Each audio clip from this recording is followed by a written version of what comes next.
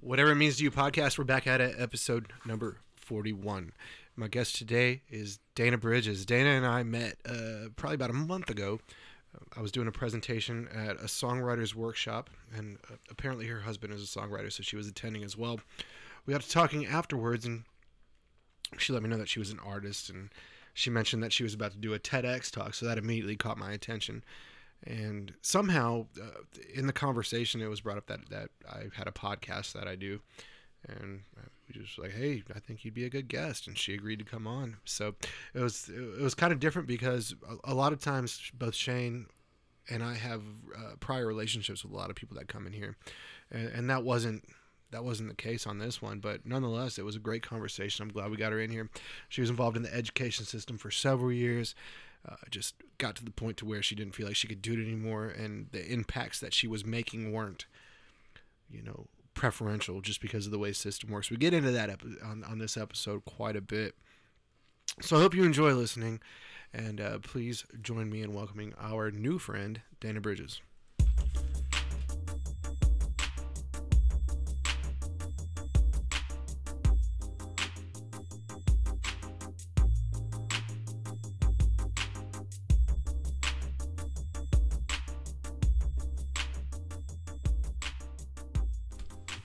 All right, WIMT back at it, episode 41. My guest today is Dana Bridges.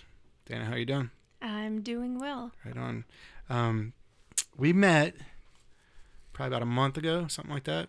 Yes. And I was doing a presentation at Enlighten Studios about the ins and outs of working with a booking agent. And after that, you and I started talking, and you had mentioned that you were doing like a TED Talk and that you did, a lot of this reclaimed art stuff. And I was like, man, I've got a podcast. I think he'd be a great guest. So, I thank you for coming in. I'm only meeting us briefly, kind of on a whim, and appreciate you for coming in here. So let's get right into it. Tell us and our listeners about kind of what you're into. You can give a brief history of yourself, whatever. We'll kind of go however you'd like to, but we'll get right into it. Yeah, I thought it was kind of a weird chance that we met too, because I don't even know why I was there. I just know Chris, and he was like, I have this fun thing that you might be interested in, because I don't write music, but it's interesting to me, and that's the only reason why I came, is just because I was just interested in that world. So I thought that was just neat too, how we just happened to meet there, where he, putting myself out there. So, yeah, cool. And that kind of goes into my story, where I've been doing that a lot, is just finding myself, putting myself out there in places to try to meet people and talk to them, get into this new creative life that I've been trying to develop for myself since I left the teaching field, which was a little over a year ago, which whenever, of course, I went to college for it and decided that was going to be my life. So it was kind of devastating for me to finally decide, after many years of being in the system,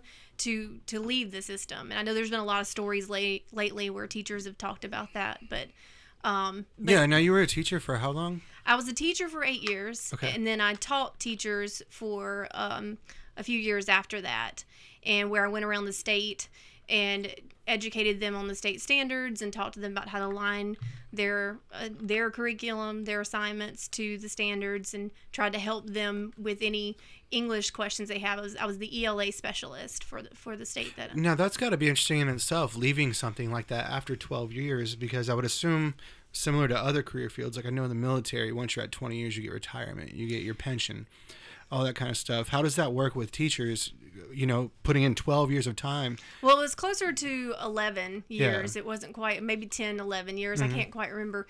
But even so, it's closer to 20, it's 25 years and 30 years now for some, depending on when you entered the field. Mm-hmm. But yeah, I could have retired early. It wouldn't have been anything, though. Everybody keeps teaching, though, afterwards. And, yeah. And very few people retire early. But yeah, it was difficult for me to make, because I thought that was going to be the career that I retired in. And, and I had made it to what I thought was where I wanted to be in terms of moving up in my career too. I had been in the classroom. I had never been an administrator, so it was strange for me to be able to get a position at the State Department. That's something that you just don't. I mean, I know, like, coming outside of the teaching world, you're like, who would want to work at the State Department? Mm-hmm. But in the teaching world, it was something that was interesting to a lot of people, and you just, usually have. Is it a more prestigious job? Well, it's not necessarily as prestigious. It just means that you've put in.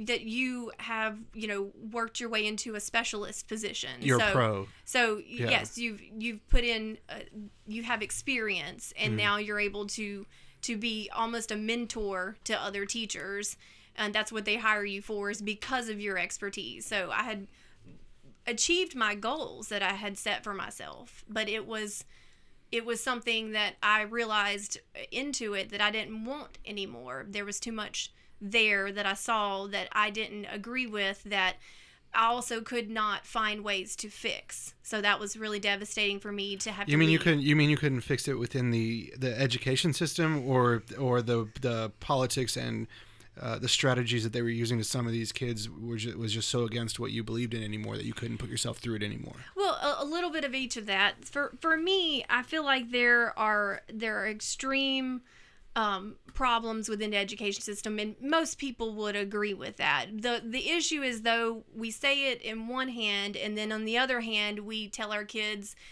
go to school, it's so important, you need to learn everything there, but then everybody's all upset about what they're actually learning, and then nothing actually happens to fix the issue. It's just about how education, for, I believe, more so in secondary, has just been ineffective for our students in preparing them to be successful in life. So when I got to the point where I thought I could help make some changes, I found a lot more limitations and a lot more reasons behind why some of the decisions were being made, and saw no possibility for me to make changes in the position that I was in. Yeah, how dirty is it? Like from the inside. So there's a lot of people with really great intentions.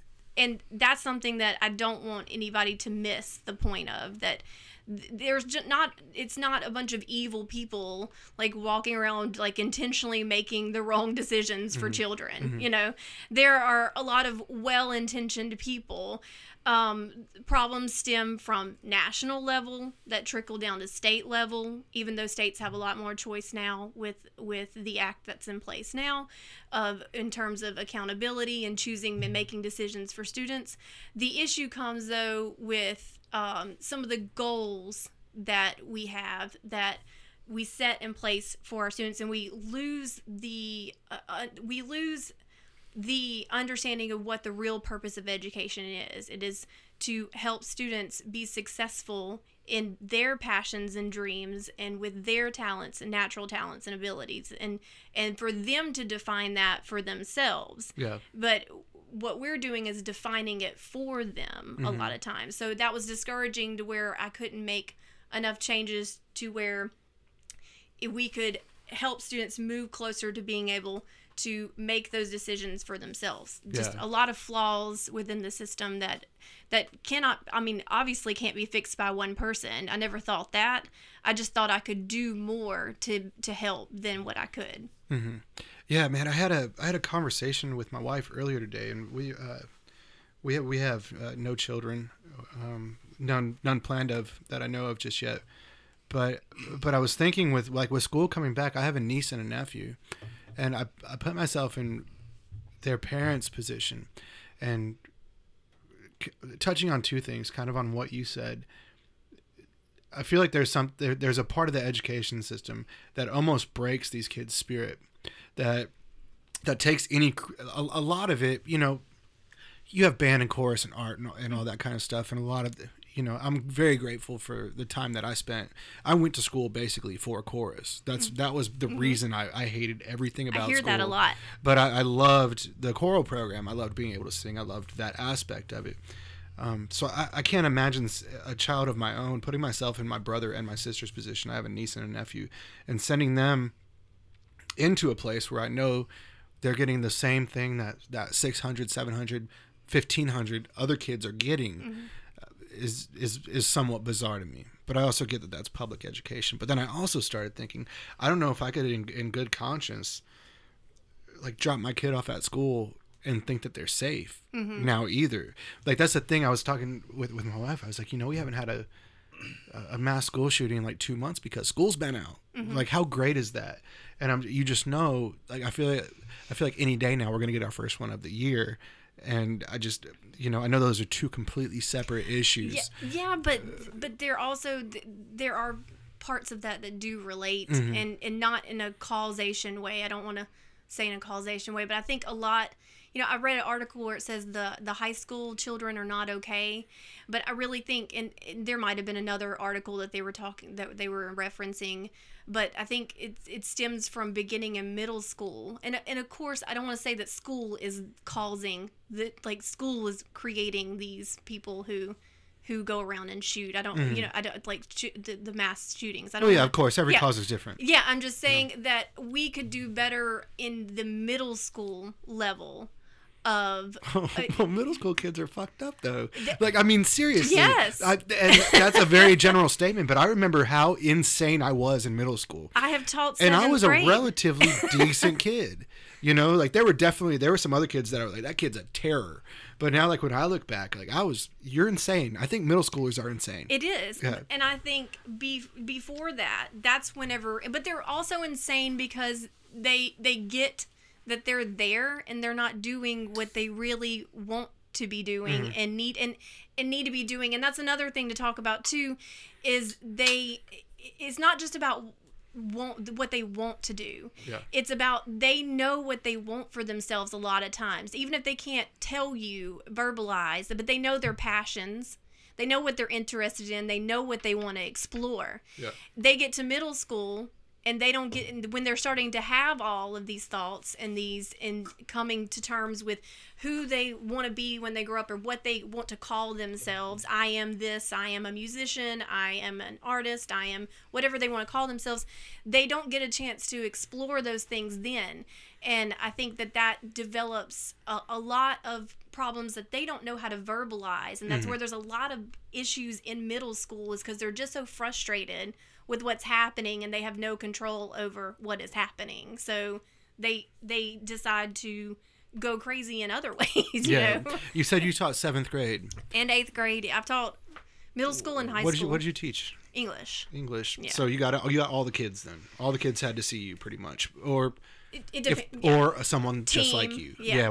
Team or whatever thing you're on. I can imagine being a teacher also, like, how your heart has to be broken on a daily basis because you'll see these kids who have potential and talent, and you have no idea what their home life is like, or what type of parents they have or anything like that. So how do you not take that home with you, or do you? Does it just control your life? That's part of it too. I think another reason why, because I actually went back into teaching in the classroom before I just quit. Yeah. And I had never left a school before the end of a school year before. I went from teaching teachers to not being able to do that anymore. Because I didn't want to, so I left. I mean, it was convenient too that I got married and moved to Florida, so that was convenient too that I did that. But it was timing where I said this is the time for me to get out of teaching teachers if I'm going to do this in this way that I don't feel like is effective, and I need to go back into the classroom and try that again. And I did, and I didn't make it like 2 months in, and I said I can't do this anymore. Like, I don't even know why I tried to go back into it, because there were so many restrictions placed on me as a teacher that even with my level of expertise of having been at the state level, seen the top down, worked with teachers, mentored them, if I couldn't make it in the classroom, then I'm like, what am I doing here at this point? If I can't help these students, because it was every day something. Extreme. Did you get drastic. discouraged to the point to where you just felt like it was a lost cause and that's what caused you to quit? I mean, yes, I'd always said to myself too when I entered teaching that I would not be one of those that like showed up every day angry, and like not, angry and to the point where all of my stress was just where I gave up and I just showed up for the paycheck every day.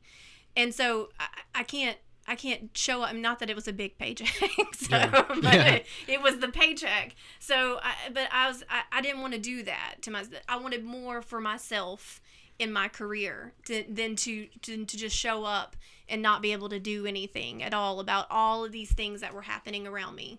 Well, that leads me into what my next question was going to be. Do you think there's a strong correlation or parallel to, just sending these large groups of kids into the same place to get the same education, and it just sucks any creativity out of these kids? Is there a parallel to the teachers as well? Yeah, and it absolutely. I think Like with all these restrictions and these programs and state testing and all that, like you will teach the FCAT or whatever. Yeah. Like I feel like that would have to be sucking any creativity that the teachers have that they could bring to the table to assist these students as well. Absolutely, and teachers are some of the most creative people you'll ever meet. Mm-hmm. I will always champion a teacher because they really, a lot of times when someone says, that's a bad teacher, what they're referring to a lot is someone who is either completely can't figure out how to maneuver in the system, has given up. Like whenever I quit, I decided I wasn't going to do that. They've given up, or they just never knew where to start to begin with, and they just got really lost. And so there are teachers that, so whenever they're talking about a bad teacher, that's what they're referring to a lot, but it's when they've kind of given up on being able to maneuver in the system, I feel like, because there are so many restrictions in the system, even things like the grading system. When you're thinking about how you're going to assign grades, we get all this great research about the effective way to help students grow in their skills and knowledge, which is to giving them direct feedback. And then you have something like the grading system where you give an A for an assignment, and they just know they got an A on this. They don't know what skills that they need to work on or what skills they did well at. So when a teacher tries to create an innovative system, like I've done and so many other teachers have done before, where they try to create this innovative and creative way of giving students a different type of grade with real feedback based on research. You have a thing like the grading system, the platform that we're using, that is hard to enter it in. We can't even enter in appropriately our system that we're trying. We have to limit ourselves to be doing what the system that they've bought for the school can handle.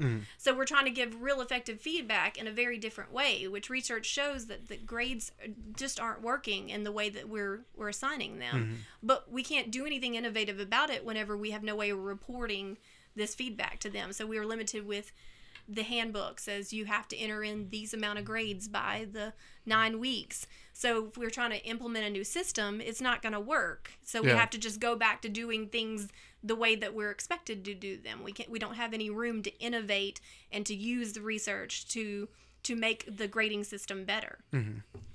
So that's one way that creativity is less than out for fostered. teacher, Yeah, on both sides. Yeah. What made you want to get into the education field? Because full disclosure, just so our listeners know, Dana is the most prepared guest I think we've ever had on this podcast. What, were you like 4 pages? Yeah, I had to cut one of the pages out just because I didn't want to use all my paper and ink. But this is great. You gave me a lot of information on you, which also really helped me out because. Just full disclosure, we don't know each other. We've had about a 12-minute conversation once at a studio, and from then, you told me a little bit of your story. I thought you'd be a fascinating guest, so I'm glad you came in here. But the first thing that points out to me on here, the first bullet point you gave me, you said you grew up with a father in prison in a low-income family, and I was also not to bring it up too much, but I could also tell by your accent that you aren't from here. No, I'm not.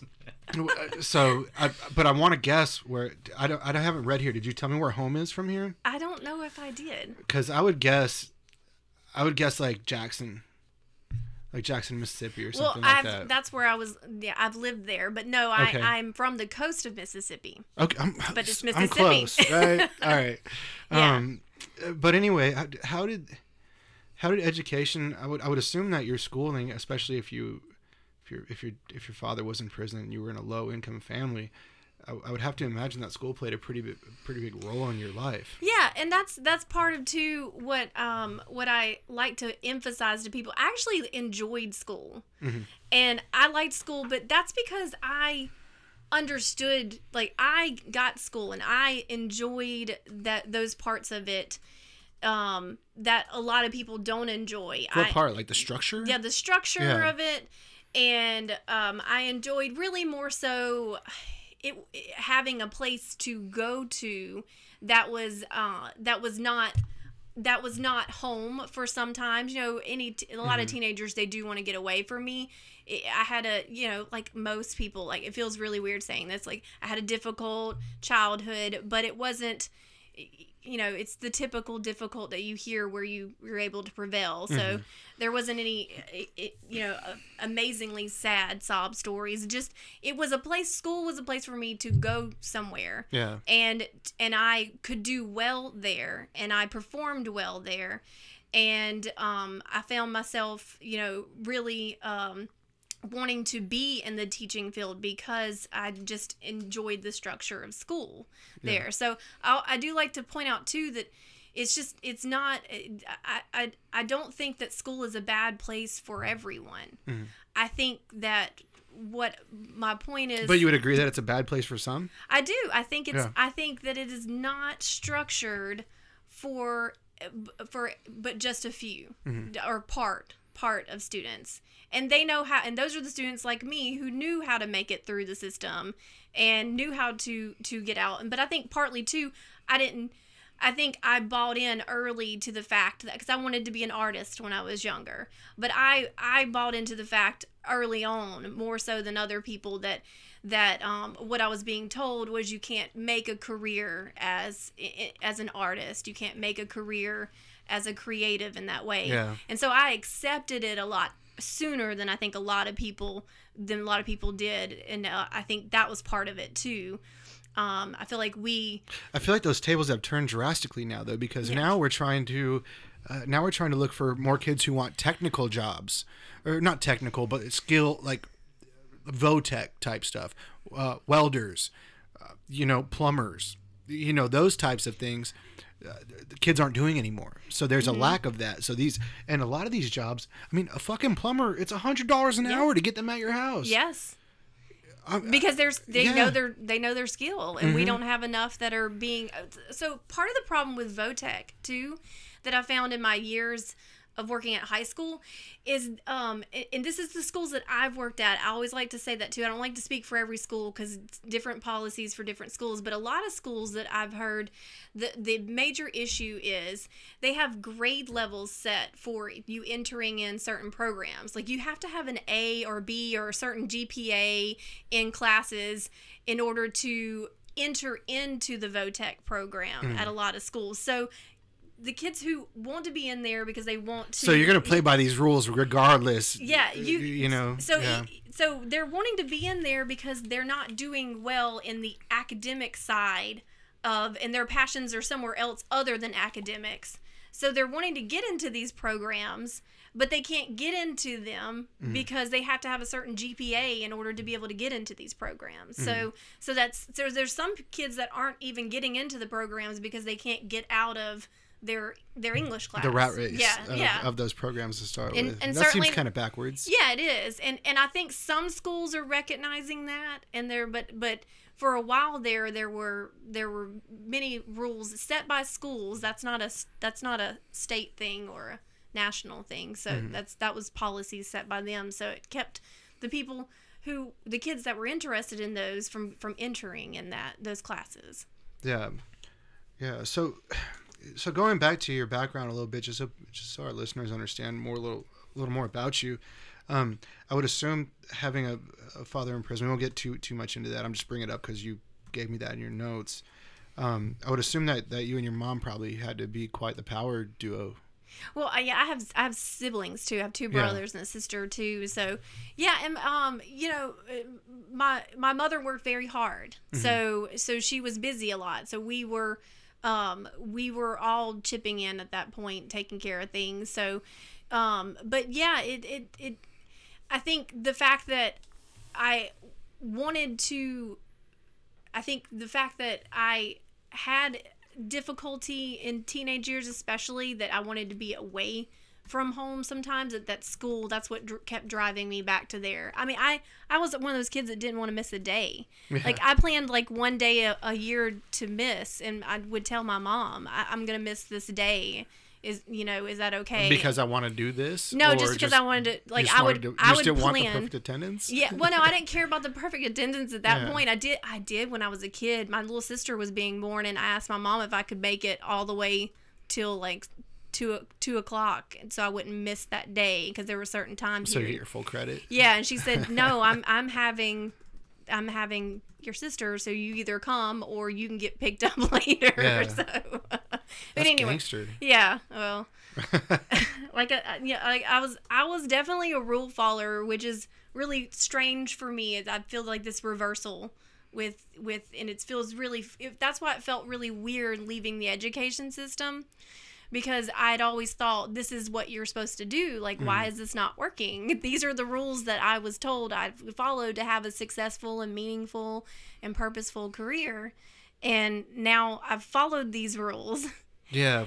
And I don't have a meaningful or purposeful career. Well, you say right here in some of your notes that you sent over that you weren't able to see the whole picture until you could tell that the damage you had done unintentionally. You really think that you've damaged I do. kids? I do. I was not, like, looking back at it, I just feel like I could have done more to guide them in their passions. And there were many times that, and it wasn't intentional, but there were many times that because I was such a rule follower, that I wanted to do well at my job, because I had seen it as working so hard. I didn't want to, disappoint. I wanted to do, be the best at my job. And so I feel like I overlooked a lot of things that I was feeling about when kids would say, why are we doing this? And I would give them, my reason for doing it, for this is why we have to do this. But then, because I have a lot of standards placed on me that people are going to make me do that's going to damage you. Yeah. So, but then it got to the point where I realized that, I could have done more. There were so many kids I had this one kid who was he knew what he wanted to be, like, and I get that that's not every kid. What was that? What did he want to be? He wanted to be an architect. Okay. And so he knew. So you're like, take geometry. Yeah. So I could have done more to help him explore that, and I could have ignored, some more of what was being required of me. Because I knew that he actually had mastered all of these things, and I could have set him on a different path, but because there were so many other restrictions placed on me, it was really hard for me to maneuver, like, how to get him on that path and understand where to get him there. Instead, I just told him, no, you have to do this. And even though I knew that he could have done much more had I been able to actually help him achieve his dream that he was so clear and articulate about, of what he wanted to do. And he didn't understand why he had to write a paper about this if he knew the direction he was going in. And a lot of people dismiss kids like that. They're like, no, because we have to do this. This is what. And my question is, why? Like, why do we have to write this paper about this topic for this reason? Why? Why are we doing this? Yeah. Why, if this kid knows where he wants to go, are we not exploring this more? Why don't we have a system that's designed to help them succeed? And the ones who don't know what direction they want to go in, to have a system that guides them to different directions. How do you do that? Oh, that's such a hard question. But that's what you start with. Yeah. And then also, please explain to me and help me understand how schools are funded. Because how is it that the teachers, and if you're living in a wealthy neighborhood, a wealthy side of town, for example, I would assume that Destin Elementary School is probably quite a bit different than whatever elementary school in Crestview, Florida. Well, yeah, and to like, how do those schools get money? Like, How does the funding process work? And doesn't that also create different opportunities, say from the inner cities of Washington D.C. to That's such Destin, a Florida? complex question. How do those schools get their money? I mean, the short end. I mean, that would take a long time to explain, and it very boring. Yeah. But the big thing is that when you have your act, your big act, whatever it is right at the time, the No Child Left Behind, the ESSA, or some people call it ESA, whatever now. So the states have requirements that they have to follow. The requirements are a lot looser now than what they have been, but that doesn't mean that they're better, I should say. That just means that they're different, and there's more opportunity for innovation in some states. So states do have a lot more leeway, which is what you want to happen. You want states, and you want even local areas to have way more control over what they're requiring of their students, because they know their students, and they can make better decisions that way rather than making them as a whole. But so states have certain requirements they have to follow, and if they follow those requirements and do well at following those requirements, then that's where the funds are allocated, and it depends, and there's a whole big formula to it. And then also you got PTAs.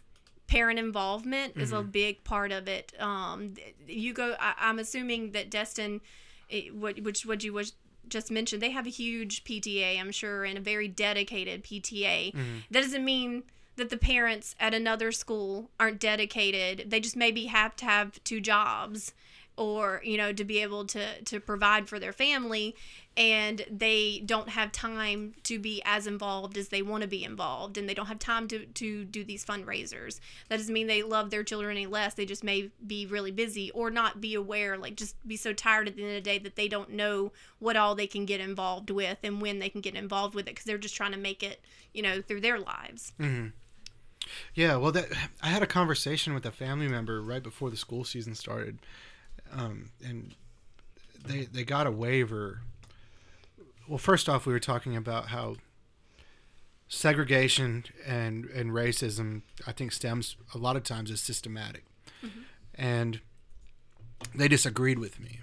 They said, "You're full of shit," basically, in so many words. I said, okay, well then, if that's the case, then why would you get a waiver to get this kid to go to a different school than the school that they were zoned to go to? Because the demographics of that school were a little bit different. So I think that kind of just proved my point. Yeah, and I think, too, in underserved schools, you're going to have a school grade that's lower than other schools. And I think that that's a very flawed system there, and keeps... You said underserved schools. Yeah. Can you expand on that a little bit? So, like with just even the PTA, so having a strong PTA or PTO, whatever they're calling less it. Resources, less parental involvement. Yeah, less resources. Kind of if they've been scoring low, then that also hurts them in terms of they have to maintain certain things with funding. And then it just depends. Part of it is also when you have a teacher turnover rate, because teachers aren't supported in schools that are underserved. They just aren't, and they can only stay there for so long before they have to move on, so that they don't break, and they don't leave the profession altogether. And then some of them are leaving because they're leaving the profession altogether. So when you have a big turnover rate like that, it doesn't do well for students. They don't ever get to know their teachers. There's no consistency. The administrators are often a revolving door there too, because then they have to learn all new staff, and it's stressful for them. So it's just this one big, everything just kind of falls on one another whenever these pieces don't come together. So it almost seems like once again there's a huge correlation between what happens with students and what happens with staff. Like you put them in this fucking machine, and just this boom boom boom, give them this boom boom boom, give them. It's like when I went through the Air Force, they were like, haircut, shots. They just send you through this assembly line just to form you to this. It's interesting you say that. He's one of the best TED Talks ever, and that's where I figured him out, or I found him. His name is Ken Robinson, and he talks about that, how we are running our school system on an old outdated system where it's more like running them through a conveyor belt down the assembly line, like the cartoons, yes. Yeah, where we start them all, and just because we group it's them like how by they make their Krispy Kreme donuts. yeah, we group them by their age, and why does that even make sense to group them by their age when they have different abilities and interest and levels of when they're entering the school? But we've always done it that way, so no one says, why are we doing it this way? Even though could be a much better system of grouping students through, but the problem is that would create a paradigm shift, and no one knows how to start that, and it's also not being talked about enough to get to the point where someone has an idea of where to start that. Well, I'm glad that you mentioned the TED Talk, because that's a really great transition. You and I could probably sit here and talk for 3 hours about the frustrations of the education system. My mom's been in the education system for over 20 years now. She teaches special ed kids.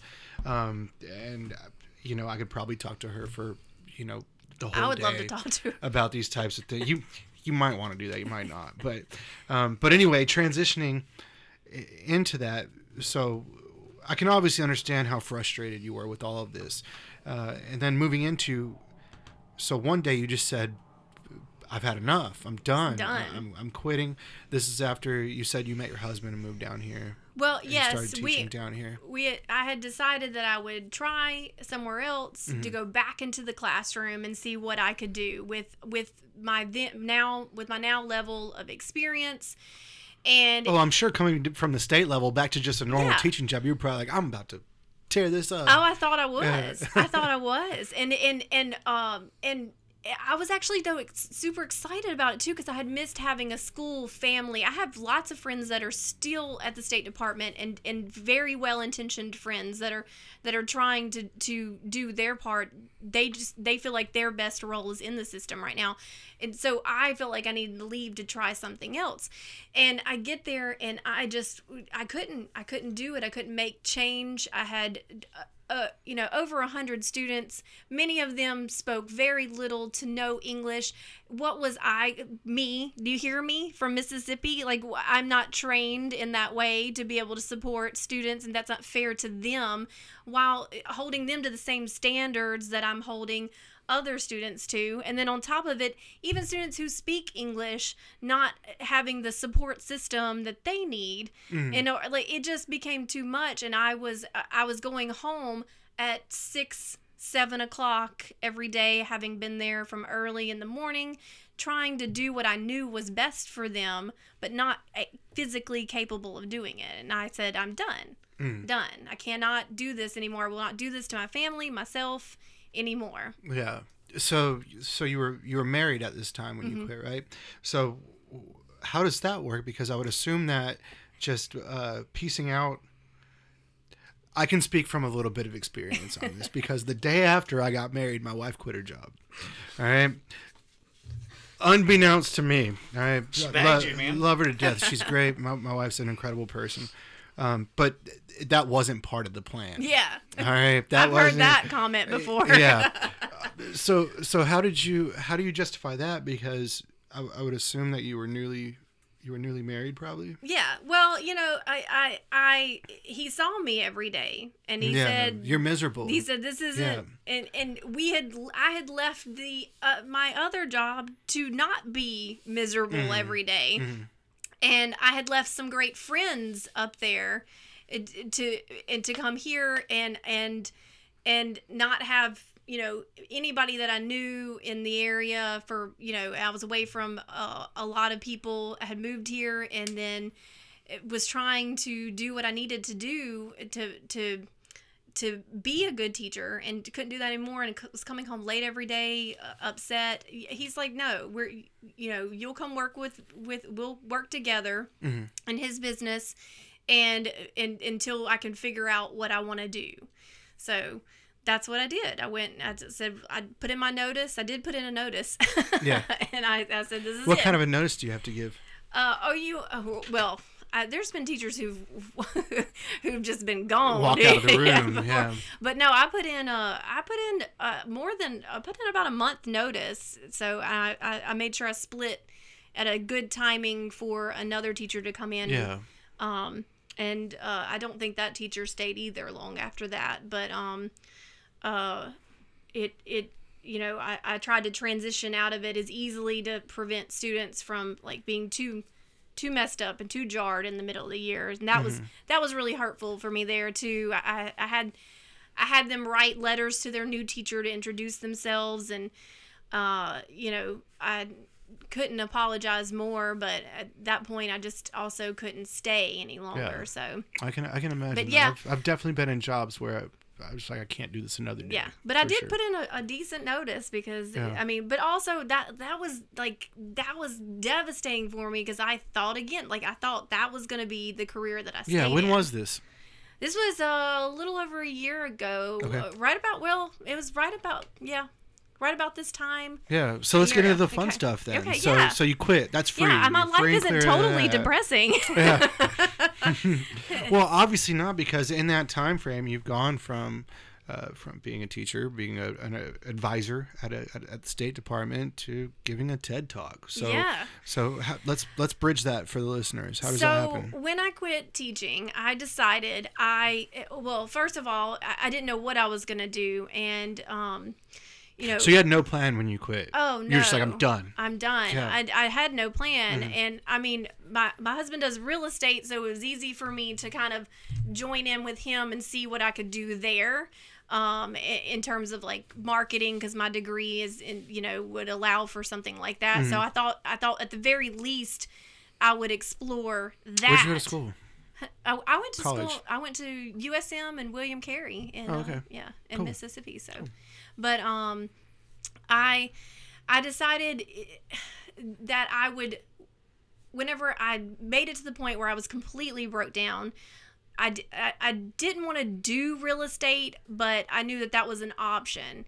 And my husband's so good at it that I saw also that I didn't have the passion that he had for it. So Yeah. I was like, I'm not going to jump back into something else. Yeah, that, and you were like, if I make 2 or 3 sales in a year, that's my teacher salary Yeah, anyway. well, So I thought it was a fallback plan for then, Yeah. but then I got to thinking more about it, and that was actually when I was going through my teaching supplies. So I'm going through my teaching supplies, which if your mom, like you collect a lot of Yeah. stuff over the years, yeah. like a lot of shit. It's a lot.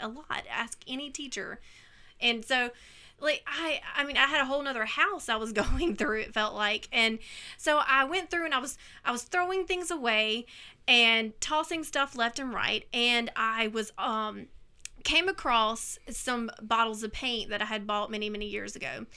And I kept them with me with everything and packed them around to each classroom. And even when I went to State Department, they stayed in my stuff. I had never gotten back into painting like I wanted to, and creating artwork like I wanted to, like I used to do before, and just for fun before, And so I thought, as I'm like throwing these things away around me, and I found this paint, it was the sign to try something out. So I thought I would create something. And so I took what was in front of me, these things that I was going to throw away, these like pieces of my career, and I wanted to put them together. And I created artwork from these little pieces. And I thought, this is really neat. So I started looking more into it, and that actually had a name, which was creative reuse art, where you take things that are intended to be trashed and you turn them into something, you know. And I thought, how amazing does that sound? I want to do this all the time. So I started doing that, and I got into makers markets, and I started going to art galleries and telling them what I'm doing and asking to do workshops. And I finally found a gallery that let workshops, and then let me put my artwork there, and then makers markets that I did, where I sold my art and was able to sell my art, which was transformative to me because, I didn't think that anybody would buy anything I made, that change your mindset thing, where I realized I could call myself an artist, Yeah.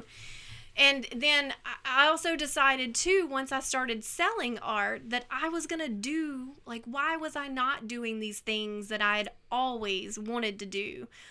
I love TEDx Talks and TED Talks. Why was I not telling people my story. Like, what about, like, why would I not go and live my dreams that I was interested in? And so I just had this shift in my mindset that this was going to be the year that I did things that I always wanted to do, and I wasn't going to live by rules that had been prescribed for me and told me that this was the way to live, because I had tried that and it didn't work. So I was going to try something different, and if it didn't work, it didn't work, you know, but it wasn't working the other way, so why not try it this way? Absolutely. So you start creating your own art. I'm assuming that it's been reasonably successful. Yes, and like you're selling, people are buying your stuff. Like, I'm selling at makers markets. I haven't done. What's a makers market? Okay, so because all I hear is makers mark. I know. So I'm like, oh, whiskey, which is my whiskey of choice. So. But makers market is where anybody with handcrafted materials, no sales, just handcrafted, depends on artist. It could be herbalist that make tea. They get together in this market that an organizer, Liz, the organizer of the TEDx Talk. This is how I got into the TEDx Talk. She organized these makers markets in Pensacola, and they're really becoming very big. And we just did one this past weekend where I was in Pensacola, and you get together, and it's just this market where people can come in and find local makers, artists, and artisans, just basically craft products. Crafted, yes, handmade, all handmade, and you buy directly from them. And so you get good customer service, and you get handmade, one of a kind. And you get to meet the person who actually created the thing. That's always really important, I feel like. And so that's what makers markets are. So participating in that also helped me find my community, which is really important too.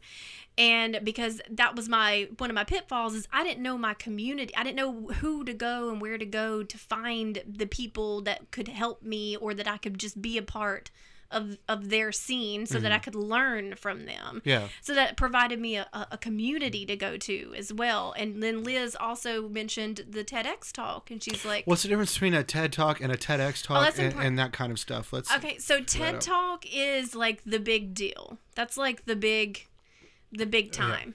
So underneath that is TEDx stages, which is localized. Like there's areas that have that an organizer in the area who wants a TED style experience will organize this. Some are great, some are not so. Like some are not as organized. This one, I'm hearing from the ones who spoke, was it's one of the better ones that they have. I was the newbie speaker, so everybody else that spoke was like seasoned in one way or another. But the TEDx Talk is locally put on. So if you do well on the TEDx stage, the TED Talk may pick it up and run it on their channel too, but there's a TEDx YouTube channel. So for an example, if I wanted to put together a TEDx Talk for creatives in Destin, how would you go about doing that? Well, talk to Liz. but there's actually, give me Liz's info. I will give you. She's amazing. She could tell you everything about what to do. But really, there's the you look up TEDx. Because I'm imagining like using that logo and that marketing and that branding. You there have has training. To be several. There's training you go through. You have to go to. That's pretty serious. Yeah, and like I said, there's some that put on better than others. They're all very well done, but Liz Allen, she did such a great job with it. She's really leading the way in Pensacola for makers and for people, just helping people find avenues for their. I need to meet this Liz Allen. Yeah, person. She's really she's she needs to be a guest. She does. Podcast for sure. That's great. So me being a fan of several podcasts and also TED Talks, I can imagine that being selected to give a TEDx has to be quite the experience as well, right? It was really insane because I just told her my story, and she knew me from being interested in the makers community that she was creating, and I think that she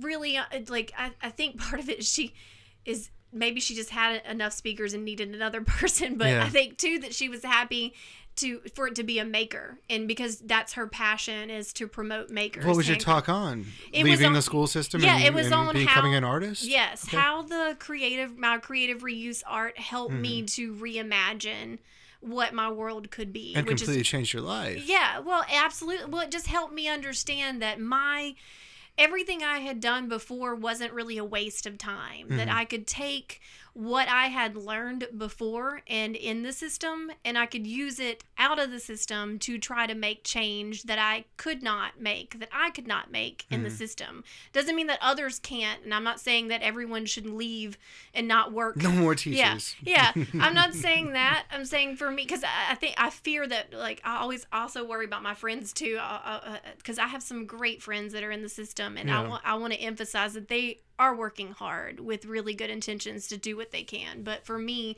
I have found that taking what I have learned in the education system, and I am able to have that understanding to do more with it. I work with a kid now who he left public schools, and I keep saying public schools. I want to say too, it's not just public schools. There's private and other schools that if it follows the system there, it doesn't mean just because it's private that it's a better school. So I want to throw that out there too. I just worked in the public school, so it's not an attack on public schools. That's very important to say, because people will misconstrue that and then jump on the public school sucks bandwagon. It's not about that. It's about the way of doing school that I'm talking about.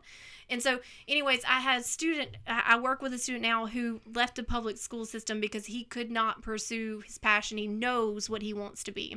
And so I work with him, and it's sort of my way of I guess making up for the years of things that, that damage that I felt like I did to other kids. It's sort of my cathartic way of working through my own issues. So I'm actually able to, without all the limitations and restrictions of the education system, I'm actually able to do all the things that I wanted to do in order to guide someone to define success for themselves. But I also am using that expertise a lot that I learned in the education system to be able to do that. So, I can't really say that it completely did me wrong, my experience. I can't dismiss it like it's not important for what I'm doing. Do you ever look back and imagine what life would be like if you were still teaching? Yeah. Yeah. I don't know. Do you have a panic attack? I don't think that honestly, I was really in bad health. Like it was, and like many teachers are today, I think about it all the time. I have a friend, my best friend just quit the education system, and she's me a year later. She's trying to figure out things now. She held on a year longer than I could. And it's just devastating because teacher's heart is to fix. We want to fix and make better. And it's becoming impossible in some places, in many places, to be able to do that in the system. Yeah. So, Well, I've never spoken to a teacher who said, I did it for the money. yeah. But That that doesn't exist. Yeah, and I think too that also teachers are taught to stand behind that a lot too, and they end up taking a lot too because they want they don't want to seem greedy, I think.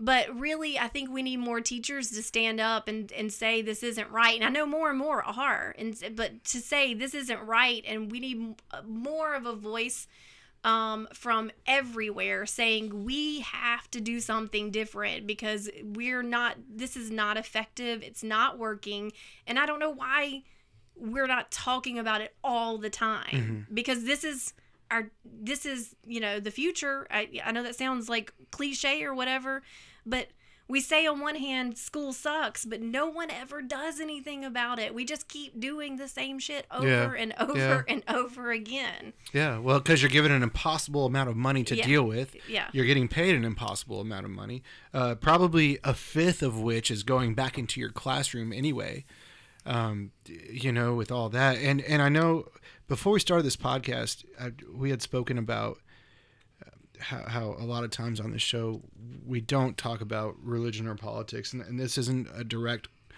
a direct thing that has to do with that, but I think you might have some knowledge on it, so I am going to bring it up. And if we get a little too deep or whatever, just let me know. But I've recently, I do a little bit of writing just on my own. Like sometimes I got this really nice program on my iPad, and I have a nice keyboard for my iPad, and I'll just write. I used to actually catch some paying gigs to write and stuff, so it's something I enjoy doing. I don't do it for money anymore, but I still do write. And I was working on a piece about the education system and just in the South in general, and how if you look at literacy rates, how red or blue a state is, teen pregnancy rates, and church attendance, there's a strict correlation in the South between all of those things. If you look at your literacy rates, your least literacy rates is Tennessee, Mississippi, Alabama, Kentucky. All right, your teenage pregnancy rates are highest amongst Mississippi, Tennessee, Kentucky, Alabama. Church attendance is highest amongst those 4 states as well, and all these things. And I find it really funny that we always talk about people voting against their own interests, and I don't think that paints a clearer picture of any of that between these being in, a lot of times people, just the hypocrisy and all of that, and how these votes or how these states vote, but let alone the way that they're actually living the education system and all of that. Like, do you get what I'm saying? Their interest, I think that part of it is they need to be more aware that there are other ways of going about educating children, and we need to look into those ways. That I think it goes back to this is the way it's always been done. And these are the... Why do you think those numbers are so bad in the South, though? Why do you think education is so poor and literacy rates are so bad? Well, there's different pockets. It depends on progress, too, in different places. And as a state, it could be as a state as a whole. But there's pockets anywhere where there's not some type of decision to... We're going to look into evidence and research to support what we're doing. I think really look into it instead of misusing it, because a lot of times we misuse, like we say, we need to like, there's a lot of research that says we need to make education very relevant. So we take our system that we already have and just like tell them why it is important for them, like how it does actually apply to them outside of the classroom, even, and we try to like beat them over the heads with, you're gonna need this, when in the other hand we say to ourselves, I don't use anything in school that I use anymore. But I don't know why. That's interesting, the numbers that you're talking about. And I'm a research person. I love to look at research. That would be really interesting for me to look at the numbers too. Like, I would want to have... Yeah, please do. Look at all of those. I really do. Like, that's an interesting... I think that's a whole nother interesting conversation that takes a lot of time to dig into. Yeah. Yeah. I'm just wondering if you being involved in the system, I was just wondering if, because I was in a military family, so I lived in Alaska, I lived in North Dakota, I lived in Michigan, I lived in DC, I lived in Virginia, and then when I moved down here to, I'll say Florida, but it's really, I went to Crestview, so it was really Alabama, basically. And it was a completely different experience for me. I couldn't believe the things that I was seeing. Segregation was still a thing. Yeah, this is in 1996. I was like, what the fuck? It's still a thing in lots of places. Yeah, just in 2018. Different ways. They just it's a lot more hidden now, where it's more political now, where you move lines, you move the district lines around for some other reason. Yeah. But it's for another reason, to keep the black kids in another school. Absolutely. So. and that's what's going back to what I was talking about, how racism and how that kind of stuff is systematic, and the getting a waiver so your white kid doesn't go to the black school type shit. It's a trip to it's I don't know, it's just crazy to me. And I mean that's I feel like that's a whole episode to get into. A lot of these things are, and it's just one other really quick thing. I think I may have mentioned it on this podcast before, but I help Shane and I have a friend, Dave Abbott, who does stand up, and I help him write every now and then. We wrote a bit about this. The state of Alabama, a lot of people don't know this, but until the year 2000, interracial marriage was illegal in the state of Alabama. And I brought that fact up to someone who's close to me. And if your first reaction to that fact isn't, that's really a shame, then that's a problem.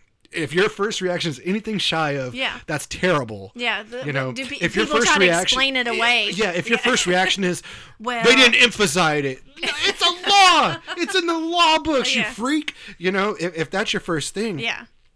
And a lot of people don't know that. That's bizarre. Like you have kids. For example, the most talented college football team for the last decade has been the University of Alabama. I detest the University of Alabama. I do not like their football team, but I can admit I think Nick Saban's a hell of a coach. I think there's a hell of a football program there. But when a black kid's allowed to win a Heisman Trophy for your school, but can't marry one of your one of your white cheerleaders, that's a really big problem. I mean, and that was until the year 2000. Fucking thousand. Well, it happens in lots of different ways in the policies that we develop at school that don't take moving beyond. It's thinking about just cultures in general and how. We don't take into account cultures when we're developing policies at school, when you're looking at dress code things and the things that that kids get sent to the administrator's office for, that teachers are pressured during the, like, make sure they're not wearing this or have this on. Like, it can get very... There's a lot involved in that in terms of culture and race too, when you're getting into dress code issues that again would be a whole nother issue, and just not just dress code issues but other policies and codes that school systems set, because that's set by the school systems, not by states. I like to emphasize what states mandate versus what school systems mandate. And so school districts, they design dress codes and they design policies in terms of behavior. And there's a lot that is discriminated against in terms of culture and race when you get down to the policies that are in the handbook that a lot of people don't talk about even too. And so there's a lot more kids that are sent to the principal's office for no real legitimate reason other than they're enforcing the rules that are in the handbook, and not asking why. Yeah. Why not asking why just are we? kind of comes back to that systematic type thing. Yeah, it's very systematic. But I wanted to point out that there's even things that happen daily that keep kids from succeeding in the ways that they can, even down to the small policies that are made by school districts. So. Yeah. Well, what a story. I mean, that's to have the bravery just to quit that. I can definitely relate to you on that as well. I was working a job that I thought I was going to die as well. I was pretty sure I was going to die. Like, literally. Yeah. I was. No, I get you on that. I just said, like, literally, that's my biggest pet peeve. I just said my biggest pet peeve are when people say, like, literally. That's I say huge I pet probably peeve. said it 10 times. I just did it. I'm going to call myself out. But anyway, I honestly felt like I was dying and I had to do something. So one day I just said, I'm done with this. I need to make a decision. Every decision I make from here on out is going to be to get myself out of this situation that I'm in.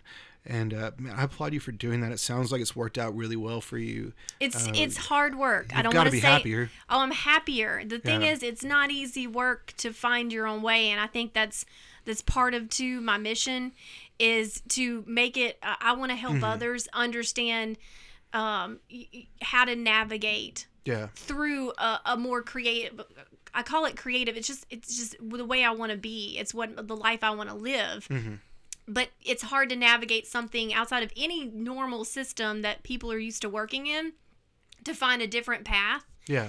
And know how to do that. And I feel like we should be helping kids at a lot younger age. I feel like that's where we should be going for middle school, is teachers being more of career coaches for them, and then teachers being allowed to be more career coach and guiding students to defining success for themselves. I mean, think if you were to have been taught starting in middle school how to navigate through these early stages of a career, the early stages of finding your way in the career you want, how much further along you would be instead of and learning literacy in the context of your interest, learning literacy in those areas of your talents and abilities that you're in your passions that you're interested in, learning math and because you can intertwine them all. It's just a matter of shifting the way we do education and not doing this,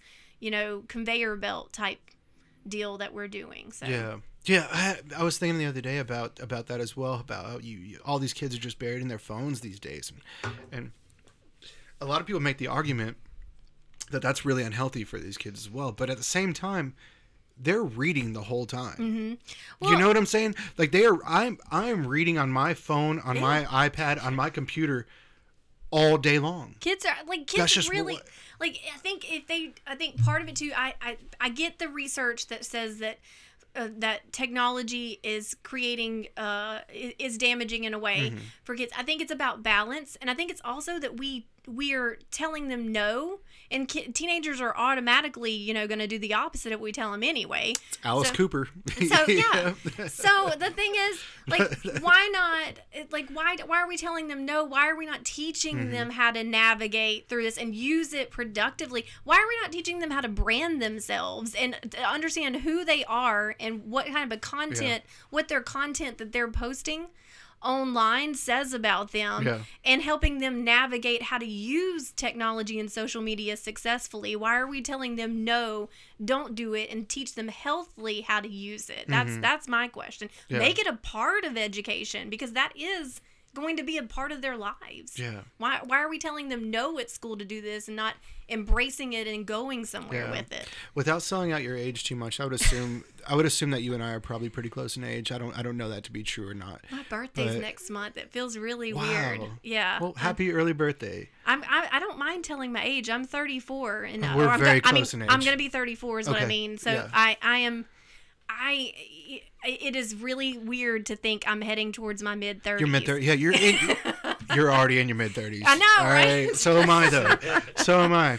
But can you imagine how much of a nightmare it would have been being in middle school with Facebook and Instagram? Like, that was already a nightmare for me anyway. Yeah. Like, could you imagine that? But that's why, like, being a thing now? I was 21 when MySpace or whatever was. I don't even want to put, like, I don't want to know the codes to get back in. If it's still, whatever it is now, if my account still exists, I don't want to know it then. But that's also part of the point.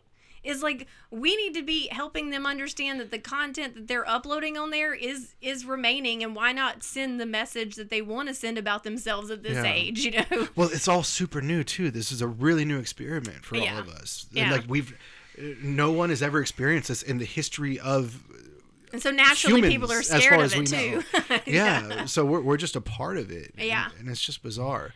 But anyway, we're over an hour now, so it doesn't feel like it, right? No, it doesn't. Thank you so much for coming on. Has my accent gone away? I don't mind. Because that's going to be the worst part of hearing this. I only brought it up one time, and I don't mind it at all. I've lived here since '96. So, but the thing is, living in this area for as long as I have, a talent. I can normally guess within probably a couple of hours of driving to where you're from. Like if you're from Savannah or from Atlanta, the accent is different. Or somewhere around there, or if you're from South Alabama versus say Tennessee, there's 30 different Southern accents. Yeah. That have been pointed out. But anyway, I just want to applaud you on doing what you've done. I think that's great. I can't wait to hear your TED Talk. I can't wait. please let us know as soon as it's live. We'll repost it on all of our stuff in accordance with your story as well. And one last thing, do you know our friend Maxine? Do you know Maxine Orange? I don't think I do. I don't know many people around. I feel like we need to introduce you to her because she's a successful artist in the area as well. Okay. And she's starting her podcast first thing of 2019. She has a group going on right now of artists who all want to be on the podcast. I would love that. I think her podcast, it's definitely more specialized than mine is. I just like picking people's brains and hearing about their stories, see what makes them tick. Maybe I can apply some really cool things that you've done to my life to make it better as well. And the listeners too. But when we get off here, I'll have to get you an invitation to add you to a group because I think that'd be a really good a really good connection to have as well. I would love she's that. doing some cool stuff. Because that's a big part of living a more creative world is you don't know how to navigate through things, so that like you depend on finding the communities. I think her podcast is called The Creative MO, is what it's good. called. Yeah. Good. I need it. Yeah. So once she gets that started, we had a meeting with her a couple weeks ago. She was asking us a lot of the questions about kind of how our podcast goes, and we're going to have her on as soon as she launches her podcast, kind of do some co-branding and stuff like that. So we'd love to put you in touch with her and get you on there. So yeah, I would love that. Thanks for coming in on a Wednesday night. I appreciate you introducing yourself a few weeks ago. And so, yeah, is there anything else you wanted to touch on that we didn't? Did we conquer your list? I think we did a good job, right? I got my mother taught me to be a list maker and to be very thorough, so I'm definitely that. So. Yeah. Have you listened to your TED Talk yet? No, that's why I said I'm excited to hear it, because I have not heard any bit of it at all. At all. There's only one speaker that's been uploaded to the YouTube channel for TEDx. There's a whole YouTube channel for TEDx, and all of ours any speaker who's with TEDx gets uploaded to that same channel. Okay. So, yeah, that's going to be, I'm assuming, in the next week. So. Well, cool. Congratulations. Good luck on the release. Thank you. And thanks for coming in. We'll catch you next time. Thank you.